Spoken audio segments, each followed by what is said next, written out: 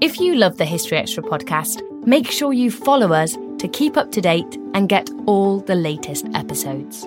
Thanks for your support, and I do hope you enjoy this episode. This episode is brought to you by Indeed. We're driven by the search for better, but when it comes to hiring, the best way to search for a candidate isn't to search at all. Don't search, match with Indeed. Use Indeed for scheduling, screening, and messaging so you can connect with candidates faster. And listeners of this show will get a $75 sponsored job credit to get your jobs more visibility at Indeed.com/historyextra. Just go to Indeed.com/historyextra right now and support our show by saying you heard about Indeed on this podcast. Terms and conditions apply. Need to hire? You need Indeed.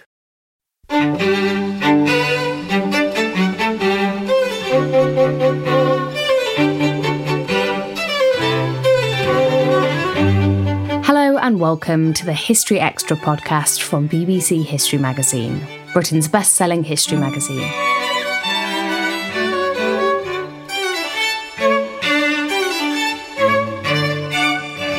I'm Ellie Cawthorne.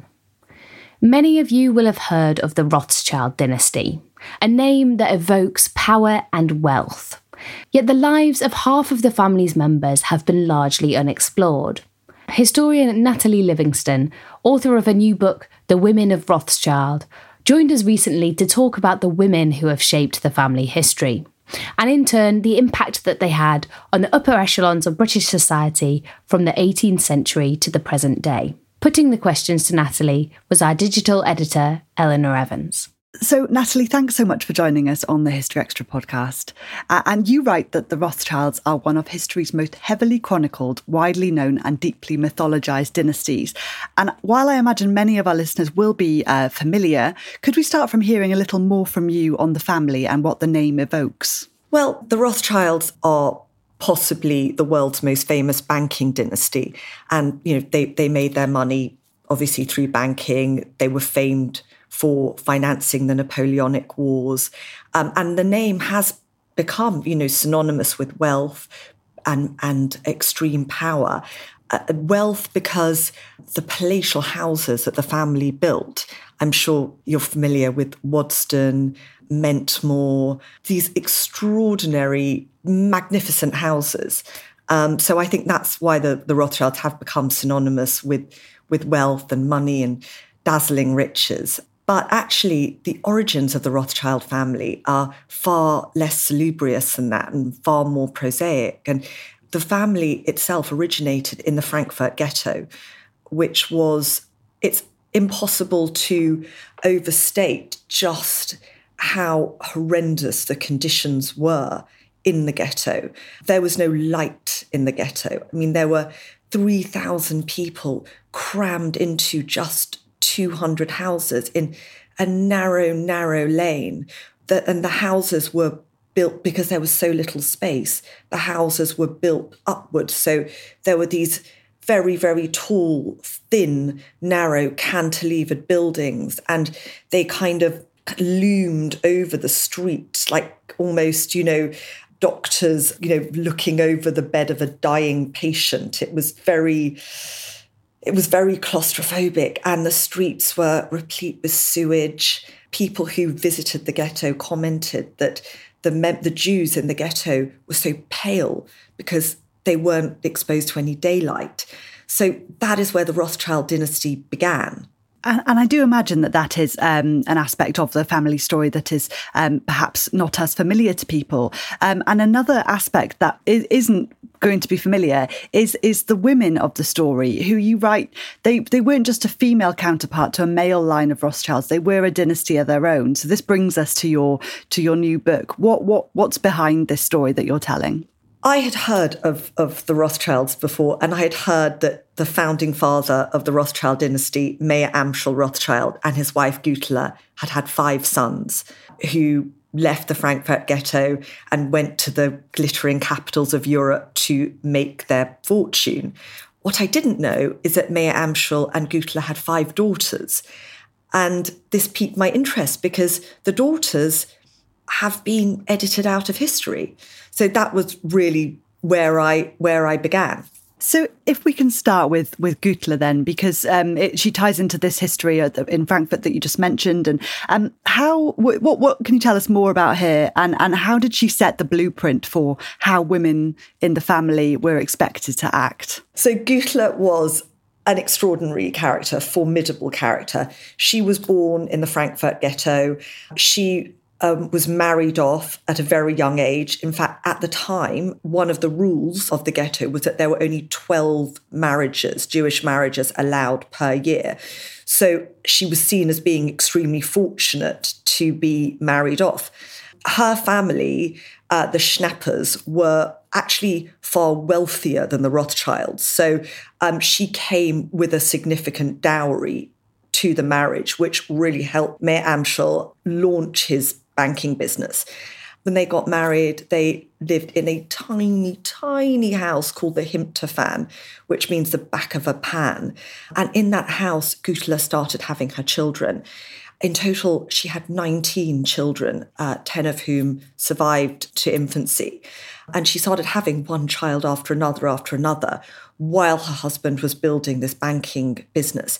And she assisted him, and she was able to bookkeep, and she helped him tremendously to build the business while she was giving birth to this unbelievable collection of children.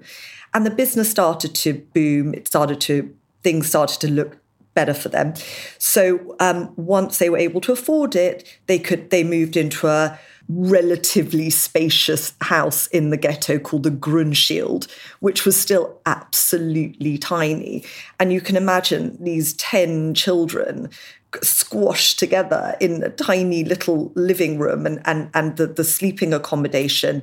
But nevertheless, Gutler was extremely proactive and extremely practical. And she educated her children beautifully. She taught them how to run the business. She made them familiar with the paraphernalia of a banking house. She was extremely frugal. And she was also very funny. And there are lots of, sayings that have been passed down through the generations that Gutler said that are extremely funny. For example, she lived until the ripe old age of 96, and when she wasn't well, just before the end of her life, a doctor was summoned, and the doctor said, "I'm very sorry, Mrs. Rothschild, we can't make you any younger." And she said, "No, doctor, what you need to do is make me older." And that's one of her, funny little sayings that she had. But she became mythologized in the family as the ultimate quintessential matriarch, fertile, frugal, extremely practical, wonderful mother. So she, in a way, she gave birth to this dynasty. Yes, she became this highly, highly mythologized figure. Yes, and she certainly sounds like a formidable and influential part of the early days of this dynasty. And before we go any further into more of the women that you write about, I wonder if we could talk about a few of the factors that mean that her story and the other stories you're discussing just haven't been surfaced yet. Well, the root of the exclusion of the women of the Rothschild family actually lies in the will of Mayer Amschel Rothschild. In 1812, when he died, he wrote a very definitive codicil of his will in which he excluded any women from working in the banking house. The only time a woman was permitted to work in the bank was either to be an archivist or a bookkeeper.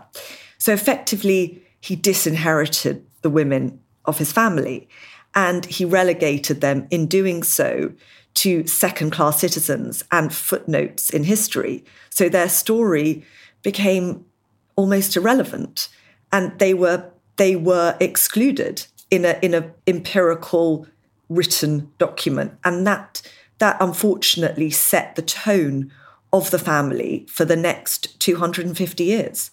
Right. Pretty conclusive. But as we'll see, a lot of the women did find ways to have influence and work alongside the family and within the family. I wonder if we can say a little about who you're writing about. It's more, is it fair to say it's more the Rothschilds or the women who married into families who were more in England? Well, the Rothschild family is vast. I mean, the family tree goes on for pages and pages and pages. And if I would have attempted to do the history of the whole of the Rothschild family, it would have taken more than one lifetime. And I think the book would have been unreadable.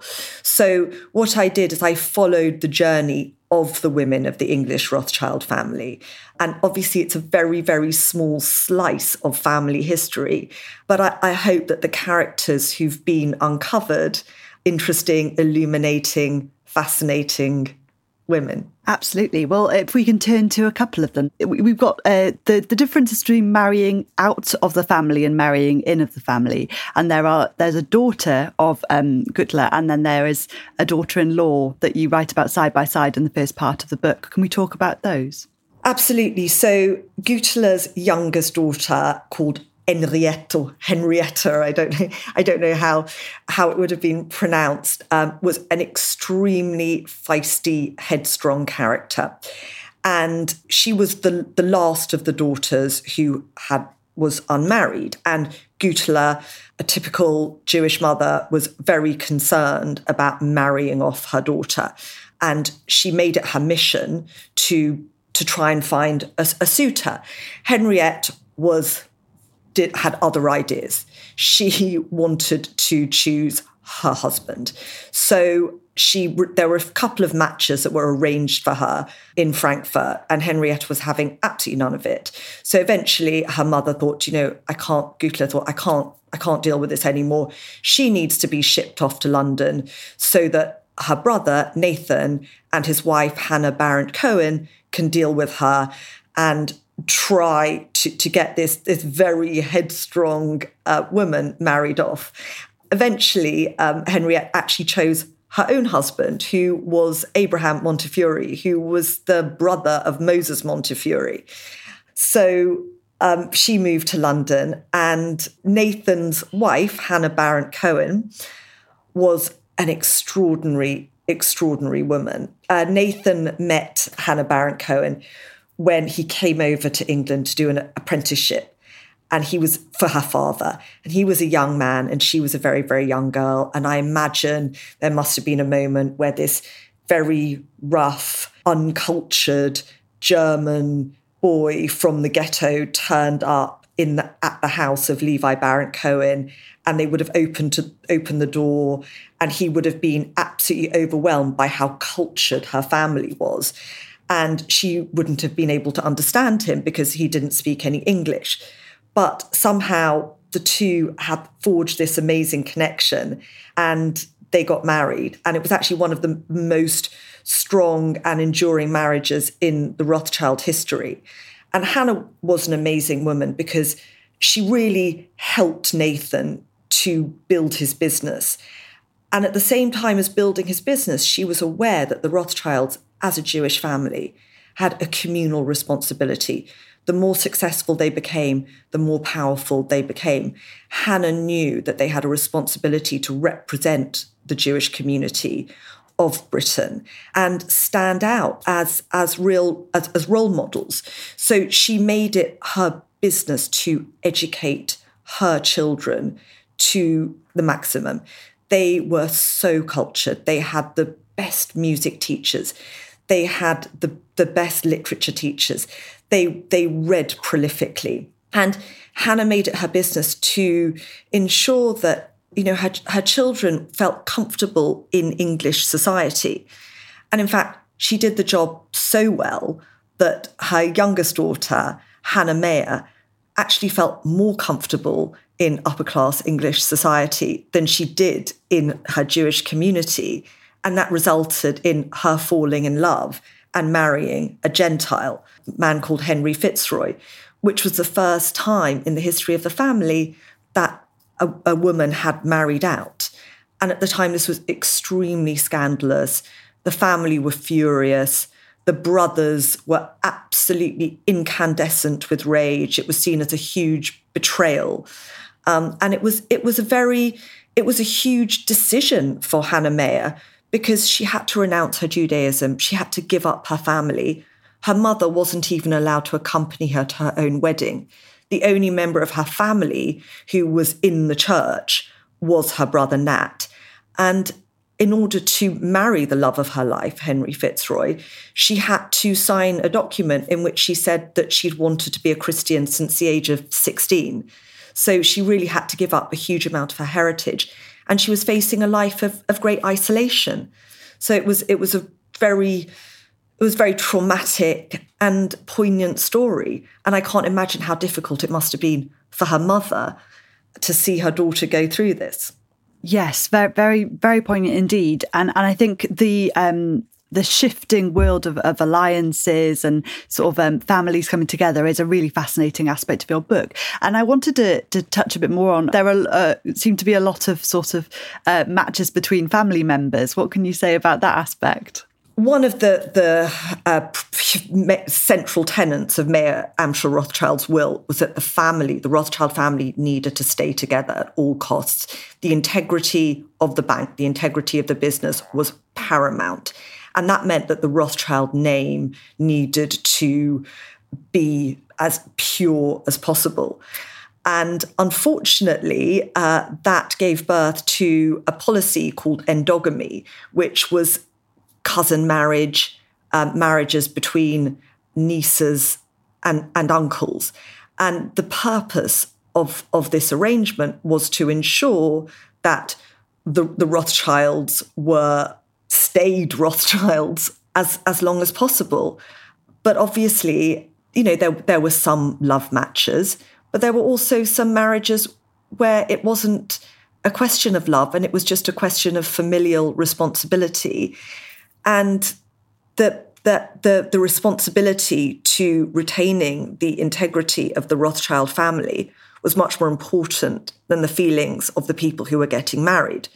For example, Henrietta's daughter, Louisa, was forced into a marriage with Anthony Rothschild, who was one of the sons of Hannah and Nathan. Now, Anthony and Louisa were profoundly unsuited. Anthony was the playboy of his generation. He loved boxing. He would go to Paris a lot. He would entertain prostitutes. He was a real bon vivant. Louisa was quiet. She was very reflective. She was lacking in confidence. And, she really needed somebody who had a sensitivity and a sensibility to understand that. Unfortunately, she wasn't afforded that luxury, and she was catapulted into this loveless marriage for the sake of the name. So there's this quite stark contrast between marrying into the family because of responsibility and marrying out of the family for love. And it was a no-win situation for the women, because for Hannah Meyer, who married for love, the consequence was isolation. And for Louisa, who married for the sake of family integrity, the consequence was being married to a man who she had very little in common with. Still to come on the History Extra podcast. A journalist who came to interview her for The Times said, in order to prepare for a meeting with Miriam Rothschild, imagine Beatrix Potter on amphetamines and you come close.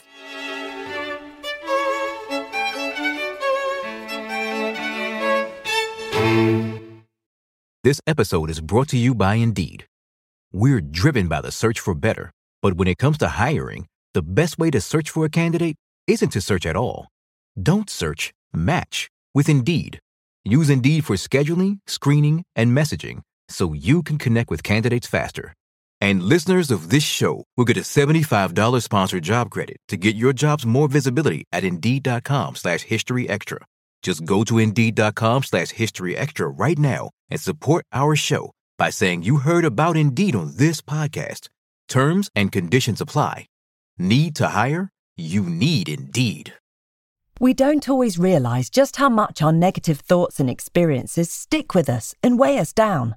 You may find your brain constantly running through a highlight reel of bad moments. That comment your friend made last week that hurt your feelings. That frustrating thing your mum does, or that silly thing you said in a meeting. Maybe it's time to get it all off your chest, whether it's a tiny annoyance or something much bigger. Talking about it can give you some relief and lead you to a potential solution. That's where therapy comes in. It's a safe space to share whatever's weighing you down and learn to process it, so your internal highlight reel can focus on the good stuff. And BetterHelp offers affordable online therapy on a schedule that works for you. Connect with a licensed therapist by text, phone, or video call. Start the process in minutes and switch therapists anytime. Let it out with BetterHelp. Visit betterhelp.com/historyextra today to get 10% off your first month. That's BetterHelp, HELP.com/historyextra. But I think it was also interesting to me how a woman marrying into the family became a Rothschild, and then a woman born a Rothschild who married out, was then considered part of another business. Well, that was also one of the conditions of this totemic will that set the tone of family life for years and years to come, that once a decision had been made to marry a woman out of the family, that was it. She had very little claim on the family and its riches. Right. So if we can go back to Hannah Rothschild, then wife of Nathan, can we talk a little more about her role in society, the sort of how she went about establishing the family in society and her role as a hostess? Yes. So Hannah's vision for her role in the Jewish community is actually really quite groundbreaking, because at the time, women were only able to exercise soft power, and a lot of business and a lot of politics was conducted in the ballroom. So one of the responsibilities that Hannah had was to build up a really influential social circle who would be entertained in their palatial mansion in 107 Piccadilly. So she put together a wonderful selection of politicians and aristocrats who would come to their house, be entertained with delicious food. She brought in phenomenal French caterers, this fine French caterer called William Jarin, who would make these wonderful artistic confections, and their wines would be the best wines in town, and entertainment and the parties would be absolutely superlative. But another thing that she recognised pretty early on is that in order for the Rothschilds to have an impact on society at large was for them to have a political representation. And Hannah made it her mission very early on that one of her sons was going to be a Jewish member of parliament. This was a time when Jews were not allowed to sit in Parliament, and certainly not in the Lords. So she spearheaded a campaign for Jewish emancipation. And because of her extraordinary efforts, her son Lionel became the first Jewish member of Parliament. So her strategy, as it were, to assimilate her family into English society was two-pronged. It was social and it was political. And that was extremely forward-thinking. Yes, I think, very clearly they held an influential place in Georgian London. And I think that the work, is so clearly very important that these Hannah and many women in the family were doing. But I wanted to pick up on something you write, that the women of the Rothschild business tirelessly turned the wheels of industry, but were often rewarded with contempt. Could we pick up on that attitude a bit more? And how were these women regarded in terms of the business of the family? Yes, well, unfortunately, and this was largely before Hannah, because another wonderful thing that she did was she turned the tables on the men, because she was actually very, very financially savvy as well. But I'll come on to that in a minute.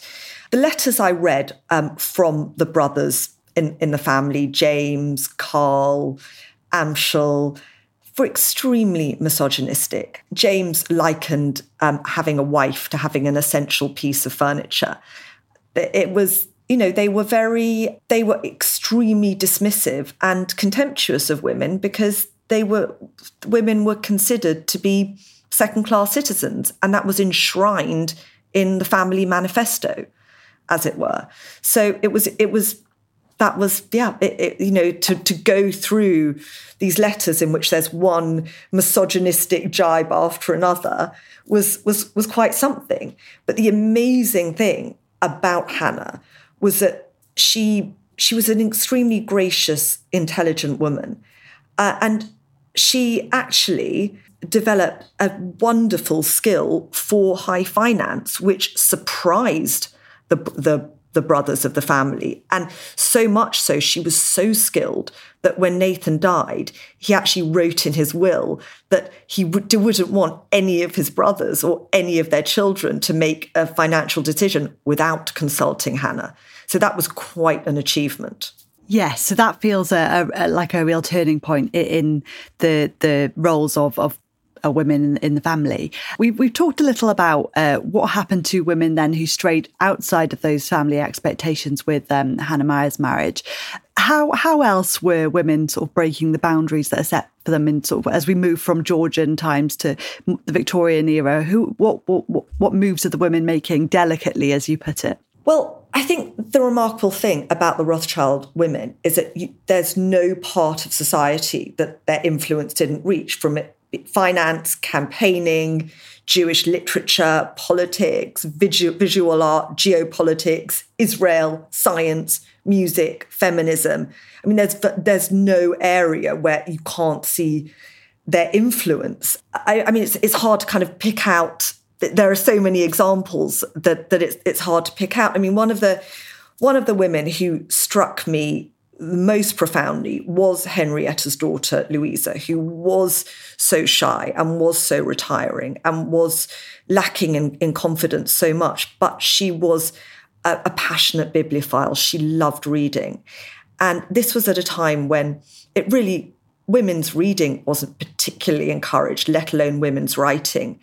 And what she did was absolutely amazing. She set up a series, what she wrote with her sister Charlotte, a series of booklets called the Cheap Jewish Library, which were for working class Jews.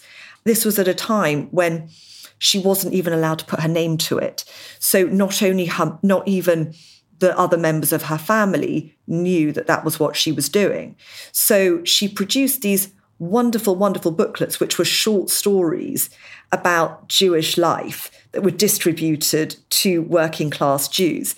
And she managed to find absolutely brilliant writers. There was this writer called Grace Aguilar, who was a Portuguese Jewish writer, fantastically brilliant, who wrote The Women of Israel. But her career began when she wrote a short story for the Cheap Jewish Library.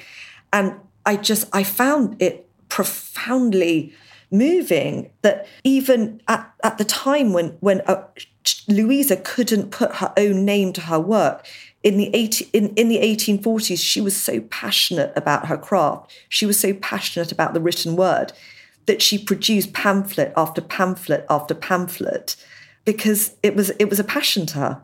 And she's left that as a legacy. And it's amazing that hasn't come to the fore until, well, I wasn't aware of it until now. It does seem that there are these sort of private passions. I'm not sure if they're entirely private, but individual passions that drive so many of these women. And I hope you'll forgive me in skipping a few generations because I did want to make sure that we talk about Miriam. So yes, can you maybe set Miriam? So where are we in the family's history now? So we're coming to early 20th century and the First World War is about to break out. And Miriam's parents are Charles Rothschild and his wife Rosika, who was this feisty Hungarian, extremely sporty character. She actually, Miriam's mother Rosika invented the overarm serve in women's tennis. She was a tennis champion. She was an ice skating champion. And so Miriam's parents, Rosika, when she got married to Charles, moved to England and they had 3 daughters, Miriam, Liberty, and Nika, and a son, Victor. Miriam was brought up in the traditional Rothschild mode. She wasn't educated, but she was incredibly intellectually curious. So as soon as she was able to do so, she educated herself. So she went to Polytechnic and she taught herself science. And not only did she teach herself science, she became a world expert on fleas. So fleas were her passion. Insects were her passion. She actually got it from her father. It was really in her blood. And she catalogued millions and millions and millions of fleas. She wrote tens of papers on fleas. She wrote books about fleas. Her most famous book was called Fleas, Flukes and Cuckoos. But fleas and science were just one tiny element of what made Miriam this extraordinary polymath. She was a precocious environmentalist. She refused to wear leather, and she was famed for wearing these gum boots, even to Wellington boots, even to Buckingham Palace. She absolutely refused to bow to any pressure to wear leather. She was passionate about environmentalism, about wildflowering. She was committed to the treatment of mental health. She used her scientific knowledge she turned her scientific knowledge to the treatment of mental health at a time when mental health was not considered, was not treated in the same way as physical health. And it was at a time when there was electric shock treatment, and people who were mentally ill were subjected to lobotomies. Unfortunately, Miriam's father, Charles, committed suicide in 1923. And Miriam's sister, Liberty, suffered from terrible schizophrenia. But Miriam was very, very ahead of her time in looking after her sister. She took her sister out of the sanatorium, out of the psychiatric homes that undoubtedly, without Miriam's intervention, she would have spent the rest of her days in. And she took her back to her home and she cared for her. And not only did she care for her sister, but Miriam set up the Schizophrenia Research Fund, which really looked into the best ways to treat mental illness. And that was a very, very pioneering move for the time. So not only was Miriam fascinated by mental illness, but she also helped contribute to the Wolfenden Report, in which homosexuality was decriminalised. So she was, in every sense, a polymath and a Renaissance woman, one of the most extraordinary characters in the 20th century. A journalist who came to interview her for the Times said, in order to prepare for a meeting with Miriam Rothschild, imagine Beatrix Potter on amphetamines and you come close. And I think that perfectly sums Miriam up. Yes, it's a great quote, and her work just sounds so progressive and so remarkable. And I wonder, could we mention her work at Bletchley as well? Yes, she in the Second World War, she, as if it wasn't enough to have made all these extraordinary scientific discoveries, she was a code breaker at Bletchley Park. But the wonderful thing about Miriam is that, Eva the Rothschild, she didn't like the accommodation at Bletchley Park. So she would leave every night and go and stay in Mentmore, which was the Jacobean mansion of one of her cousins. So there was always a nice Rothschildian twist to everything that she did. And is it fair to say that Nika's story is somewhat different? They're quite different sisters.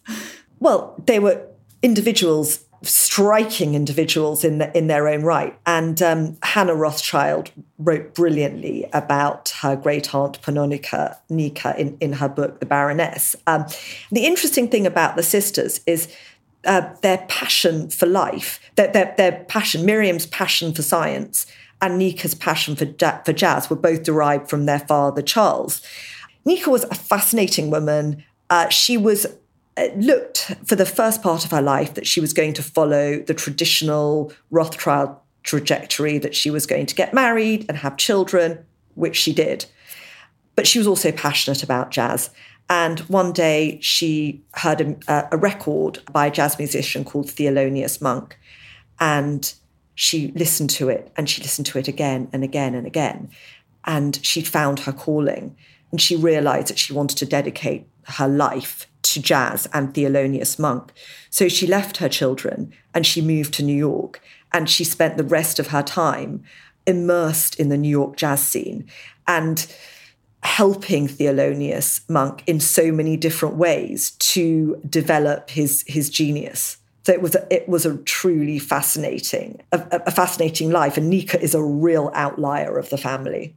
Yes, I mean, they're all fascinating stories. As you said, you've explored so many stories in this book, but there are still so many that are out there. And I wonder if I could ask, what are your hopes for more stories of the women of the Rothschild family? oh gosh, I hope that somebody is going to take on the French Rothschilds. I hope that there are so many more stories. There are so many women. I haven't had time, I didn't have time to write about Alice Rothschild, who was so incredible at Waddesdon, all of her letters. I just wish I would have had the time to cover her. I also hope there's going to be more in-depth research about the more modern women. I think Rosika and her incredible political work and her contribution to the creation of the Balfour Declaration, in which the document in which the British government committed to supporting a Jewish homeland in Palestine, that needs to be explored further.